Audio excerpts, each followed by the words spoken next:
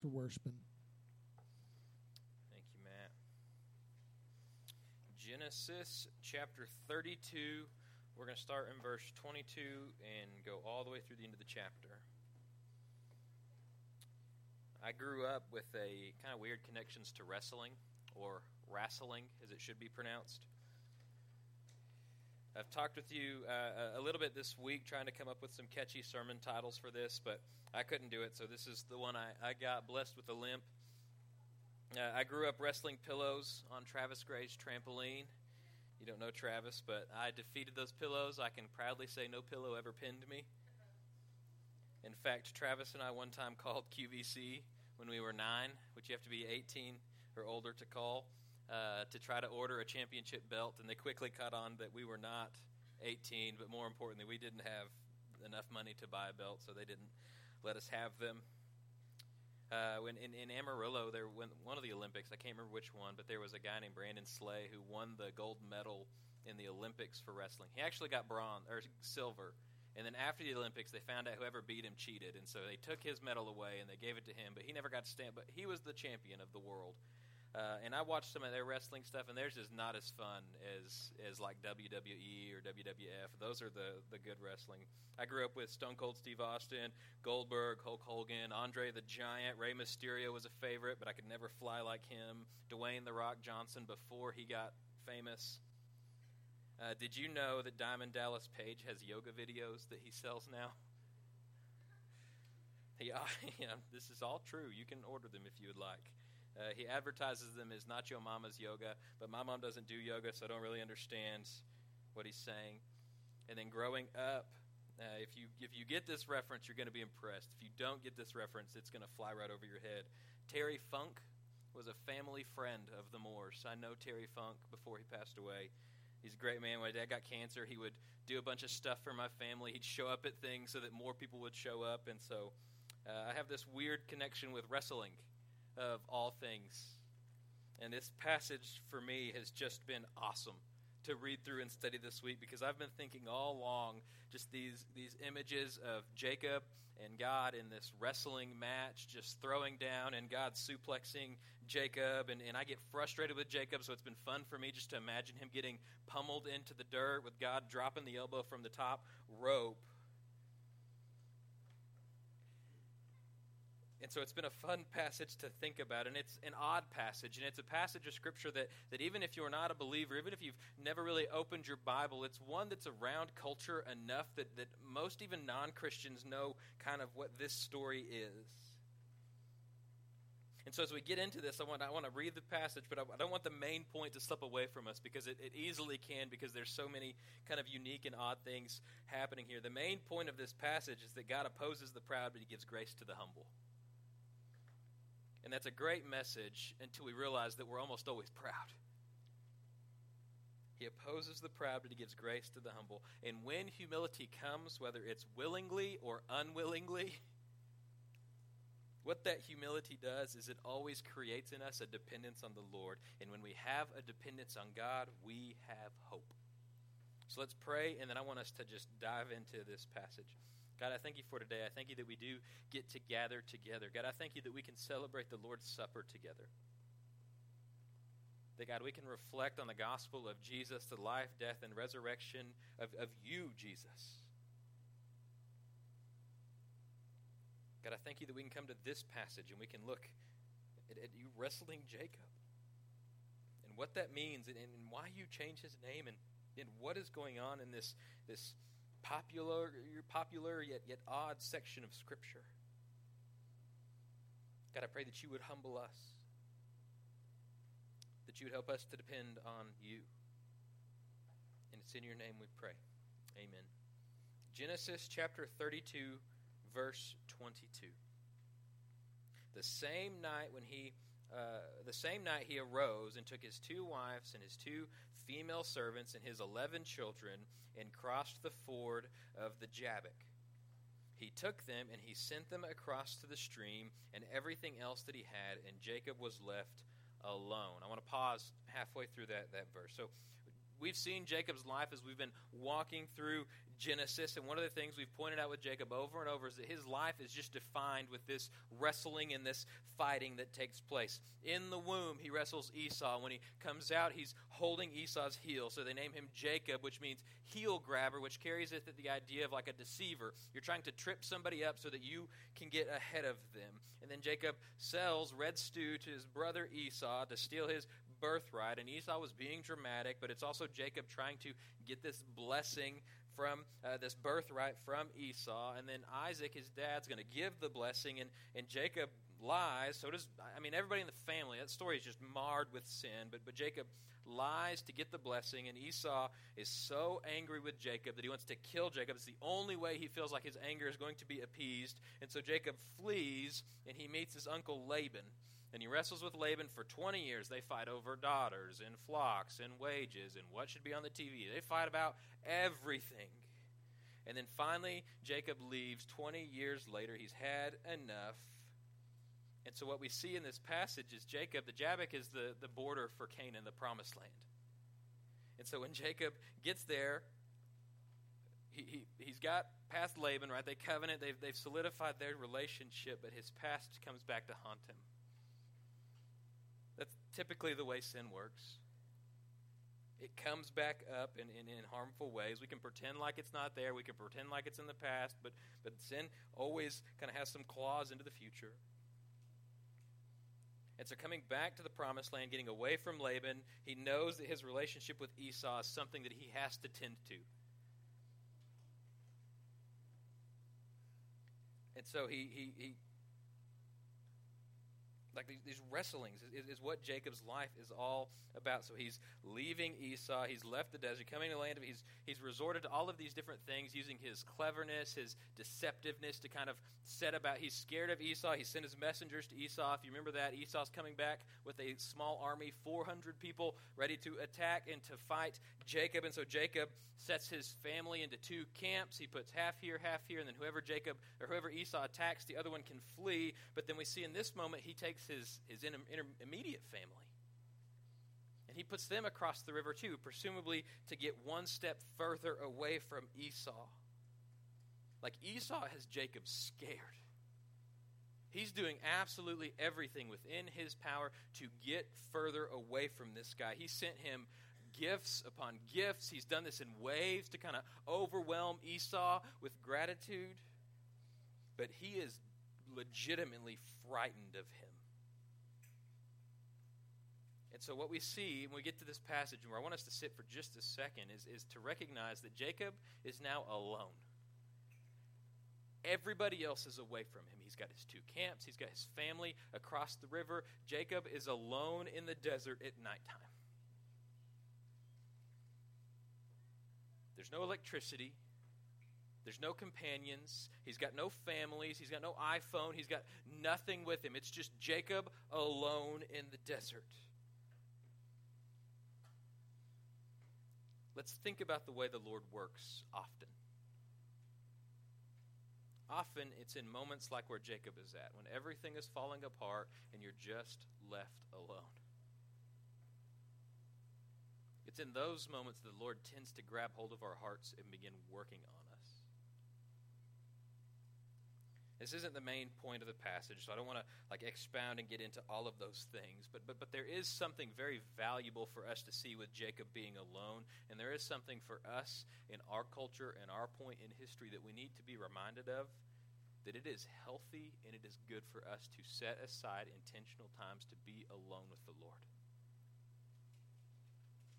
So let me just ask, when was the last time you shut your phone off, you unplugged from the world, you went into a still, quiet place and just prayed to the Lord for 30 minutes? Don't let life get so busy that you neglect the most important part. But that's not the main point, so I want to dwell there. Verse 24, the second half. And a man wrestled with him until the breaking of day. And when the man saw that he did not prevail against Jacob, he touched his hip socket, and Jacob's hip was put out of joint, and as he wrestled with him. And he said, "Let me go, for the day has broken." But Jacob said, "I will not let you go unless you bless me." So Jacob, alone, at dark, frightened. He's scared that Esau is coming to attack him. He's put everything valuable away. He's tried to set up everything by his own cunningness, by his own mind, which we know Jacob is pretty good at. And then all of a sudden, I love that the story is just like, bam, this dude shows up and starts wrestling Jacob. There's no build up to it. There's no hint that there's anybody else there. Jacob's alone, and then just boom, tackled, and he starts wrestling this guy, and we have no idea who it is. All it says is a man wrestled with him. Just shows up out of nowhere.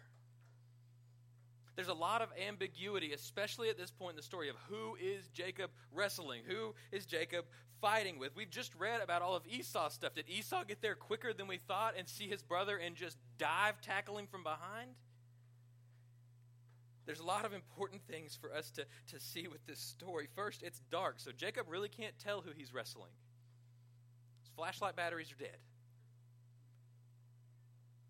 That's right, there's not any. And it's also important for us to remember it's night. And oftentimes, those sleepless nights are where the Lord really gets a hold of us. And so, if we keep reading, what we see happening is it's a close wrestling match until the guy who's wrestling Jacob touches his hip socket and pops his hip out of socket. He dislocates it, thus securing a victory.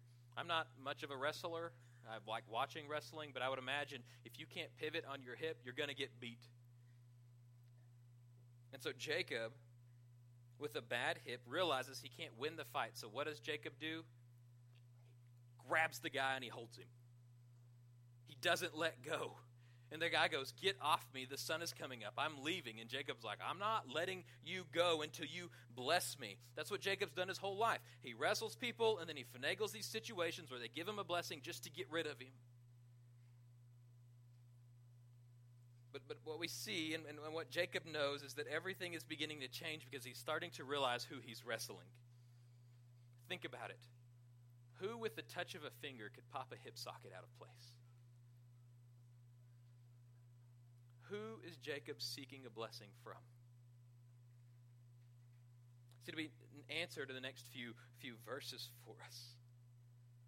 But in this moment, Jacob is just clinging to this guy, holding on with all of his physical power, all of his cunningness, all of his deceptive works. They don't matter anymore because he's lost his physical prowess. If he lets go and the guy runs, how could Jacob ever catch him? If Esau comes running towards Jacob at this moment in time, how could Jacob ever get away from Esau? His hip is broke. It's out of socket.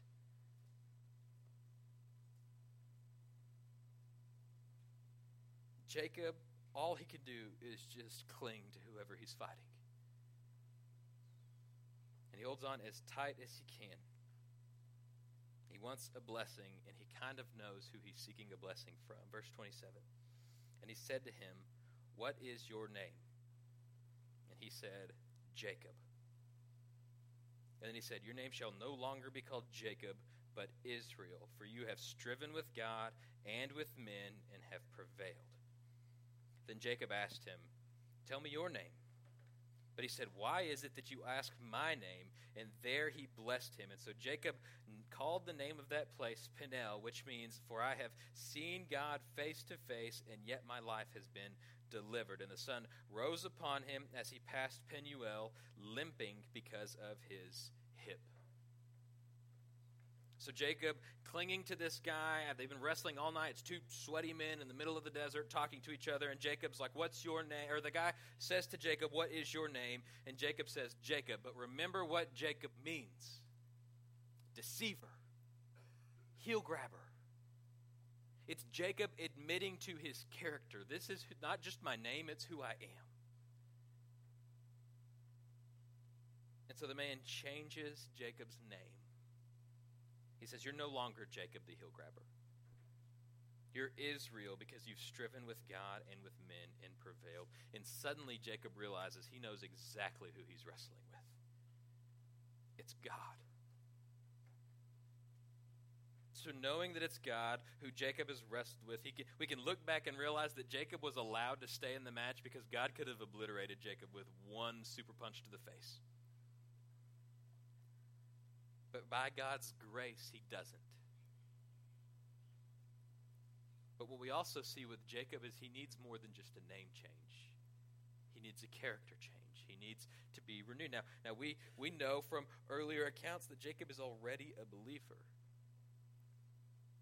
And that he spent a lot of his life trusting in two things, his cleverness and his deception, but then there's these moments, these glimpses where Jacob trusts in the Lord for things. And so what God is doing now, right, he's changing his name to Jacob, which means you've wrestled with God and prevailed. And so Jacob is beginning to realize what's happening, what's going on. And so Jacob says, well, what's your name?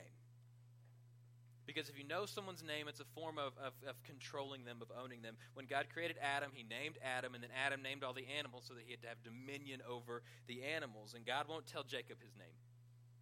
In fact, did you know in Scripture, God doesn't reveal his name until Moses? When he says, I am. And so God blesses Jacob. We're not told the specific blessing, but it probably is related to the other blessings that we've seen. The blessing of land, the blessing of offspring, the protection that God has already covenanted with Jacob. And then Jacob calls the place Peniel, which means the face of God. Because he saw God face to face and he was delivered. There are numerous places in Scripture where people are protected from God's face. Moses, Ezekiel. Because if they saw God's face in his full glory while still sinful, they would be destroyed.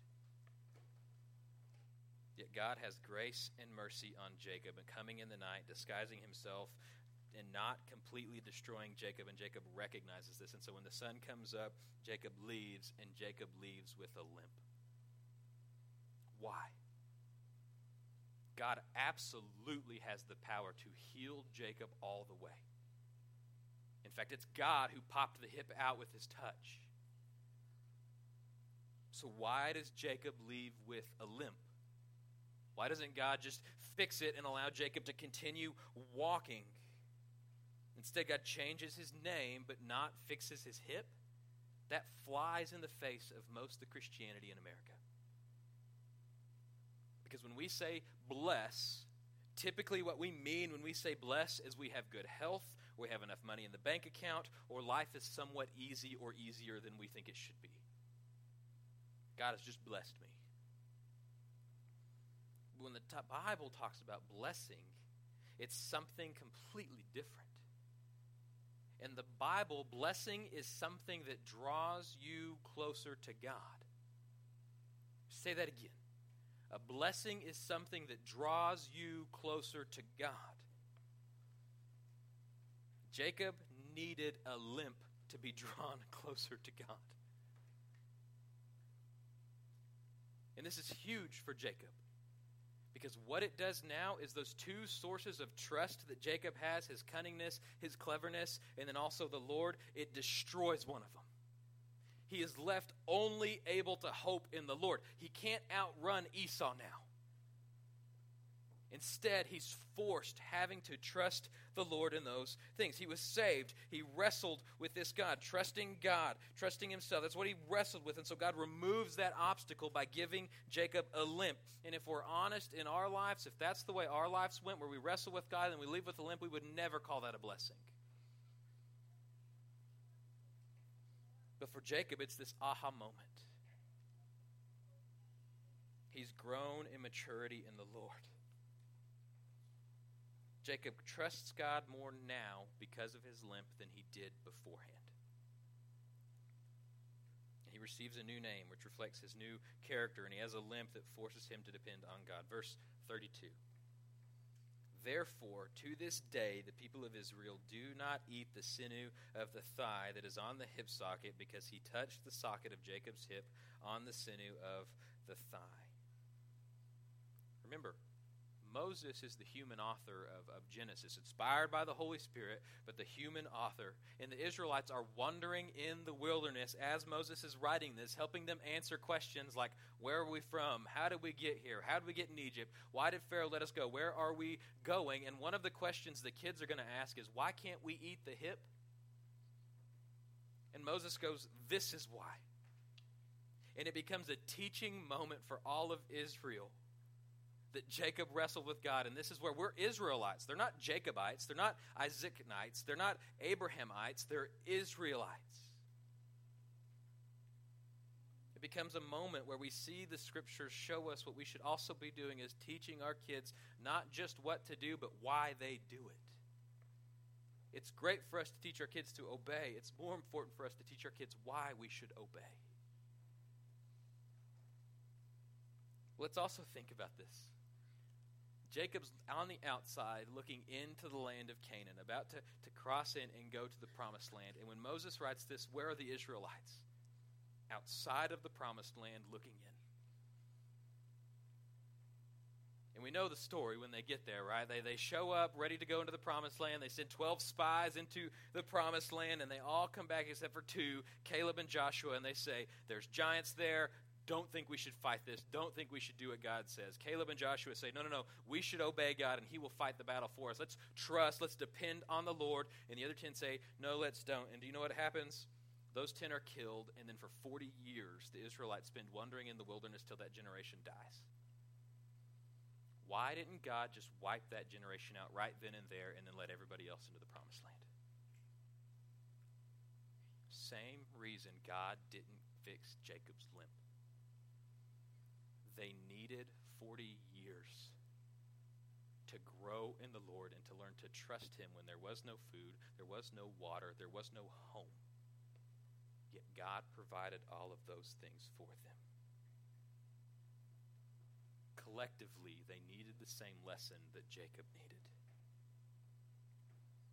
James 4:6 says this, but he gives more grace. Therefore it said, God opposes the proud, but he gives grace to the humble.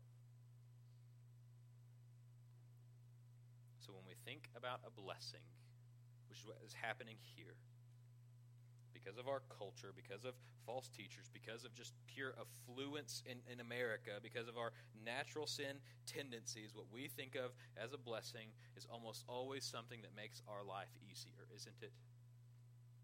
It's more money, it's a better job, it's those extra grace required people are further away from you than they used to be. Something happens that makes your life physically easier. Stress goes away. Whatever it is, we view blessing strictly in terms of how does this impact my immediate physical and emotional life.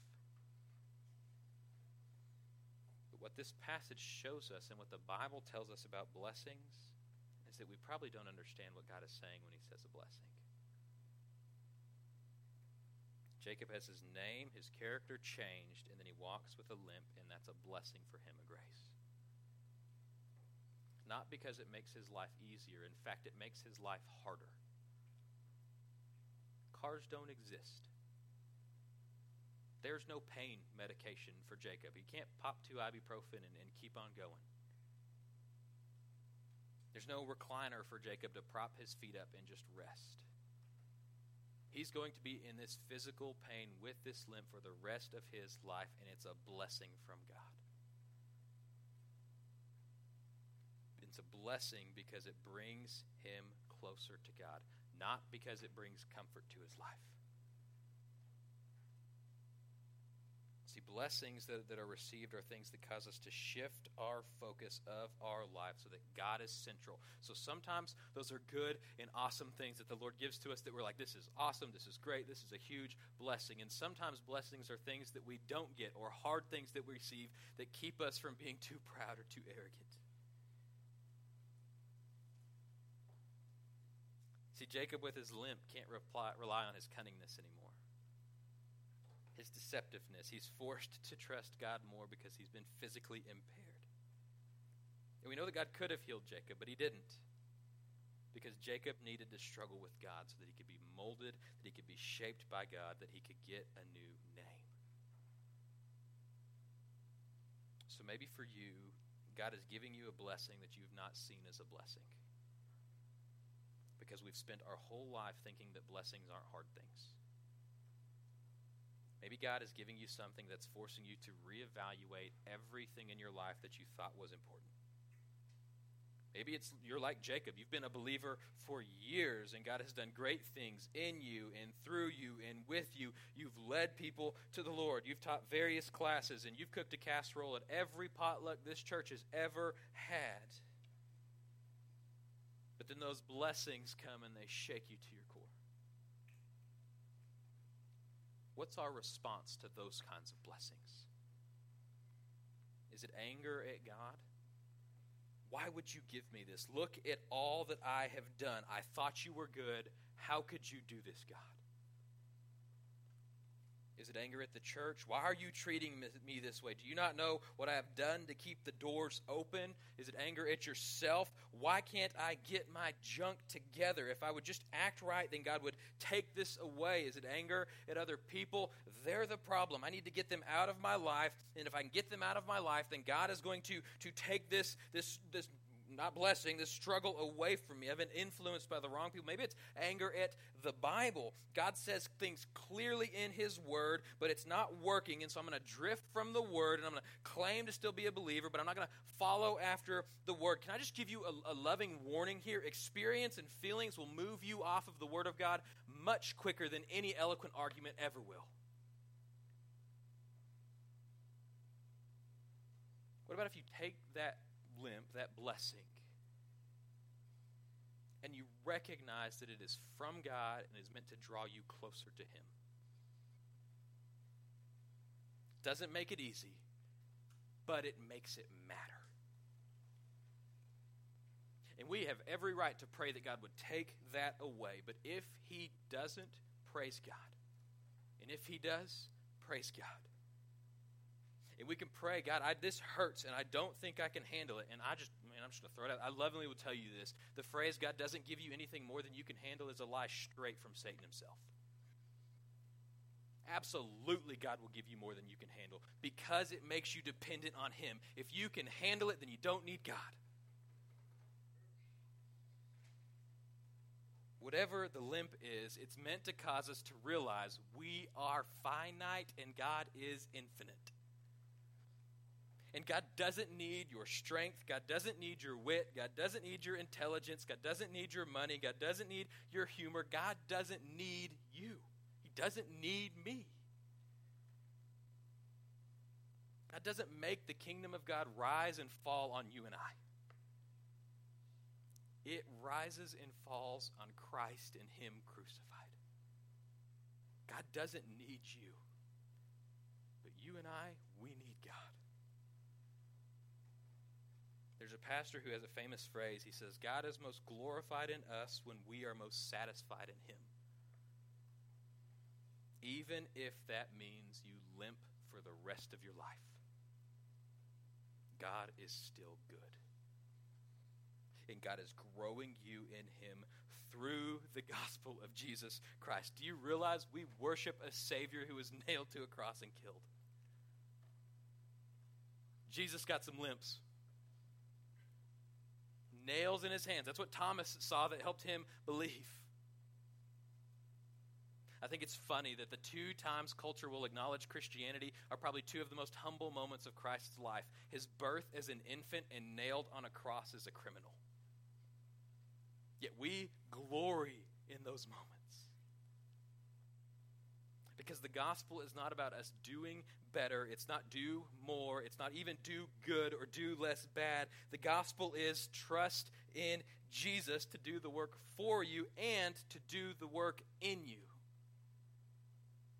And then we respond with whatever comes in life with humility, understanding that God is blessing you by drawing you to Him by all sorts of means. So maybe God is drawing you to Him right now for the first time. Maybe God is revealing to you that you've not been a believer, that you're not a believer, that you're not saved. I would have repent, believe in Jesus, pray right now where you're at, ask God to save you, and He will. And then come and talk to me. Let's get you discipled. Maybe you're already a believer and God is drawing you in different ways. Maybe God is drawing you by bringing people to you who need to know Jesus.